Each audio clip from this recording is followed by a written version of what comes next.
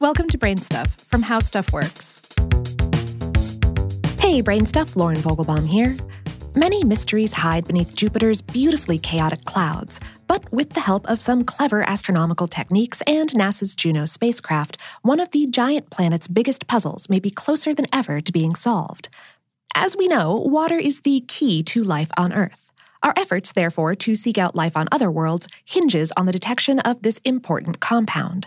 Though scientists don't think that life inhabits Jupiter, finding a Jovian reservoir is one of the most pressing issues in planetary science. Locating this water would help us understand how the solar system and Jupiter itself evolved. Unfortunately, Jupiter has been notoriously unhelpful at revealing any water deep in its thick atmosphere, leaving scientists and their models of planetary formation high and dry. Before we sent spacecraft to investigate Jupiter, scientists assumed the gas giant would contain copious amounts of H2O. The logic was simple. Earth is covered in the wet stuff, and there's lots of water in the various moons that orbit the giant planets. Therefore, Jupiter, the most massive and most gravitationally dominant planet in the solar system, must have trapped the lion's share of our solar system's water as it formed billions of years ago. That logic was shattered in 1995 when NASA's Galileo mission dropped a probe into the planet's atmosphere to measure its composition. Much to everyone's surprise, there was an astonishing lack of water. But the Galileo probe may not have detected water simply because it wasn't dropped in the right place. It could be as if the probe parachuted over a desert on Earth. It's not that there's no water on Earth, it's just that deserts aren't known for being awash with the stuff. Jupiter's atmosphere is dynamic, with jet streams, storms, and a non-homogeneous composition. The probe could only sample the atmosphere it was traveling through in that one location, and that location might have been as dry as a desert. The situation changed, however, when researchers used the powerful W.M. Keck Observatory and NASA Infrared Telescope Facility on Hawaii's Mauna Kea to stare deep into Jupiter's biggest storm, the Great Red Spot. They released their water-filled news in an August 2018 study published in the Astrophysical Journal and led by Gordon L. Bjoraker of NASA's Goddard Space Flight Center. Bjoraker said in a NASA statement, "The moons that orbit Jupiter are mostly water ice, so the whole neighborhood has plenty of water.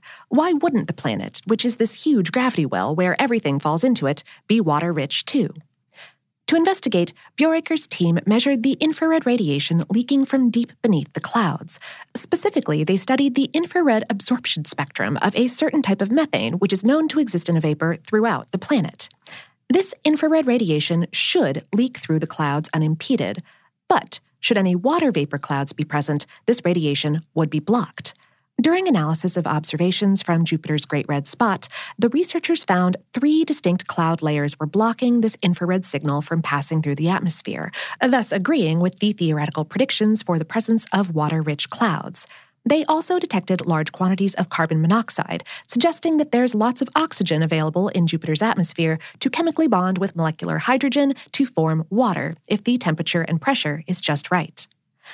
The next step will be to use these data to complement the Juno spacecraft's observations of Jupiter.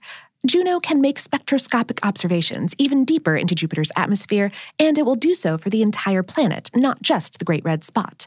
But should Juno also detect this possible water cloud layer, the techniques developed by Bjoraker's team using telescopes on Earth will have been proven effective at finding water deep inside Jupiter, thereby solving the gas giant's watery mystery. And these techniques could then be used to probe deep into the atmospheres of other planets, like Saturn, Uranus, or Neptune, without having to send a probe into them. NASA named the Juno mission, by the way, after the Roman goddess Juno, who was married to Jupiter and had the handy ability to see through clouds.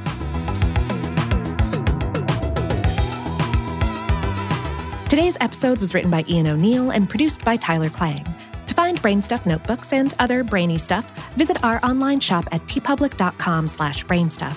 And, of course, for more on this and lots of other perceptive topics, visit our home planet, howstuffworks.com.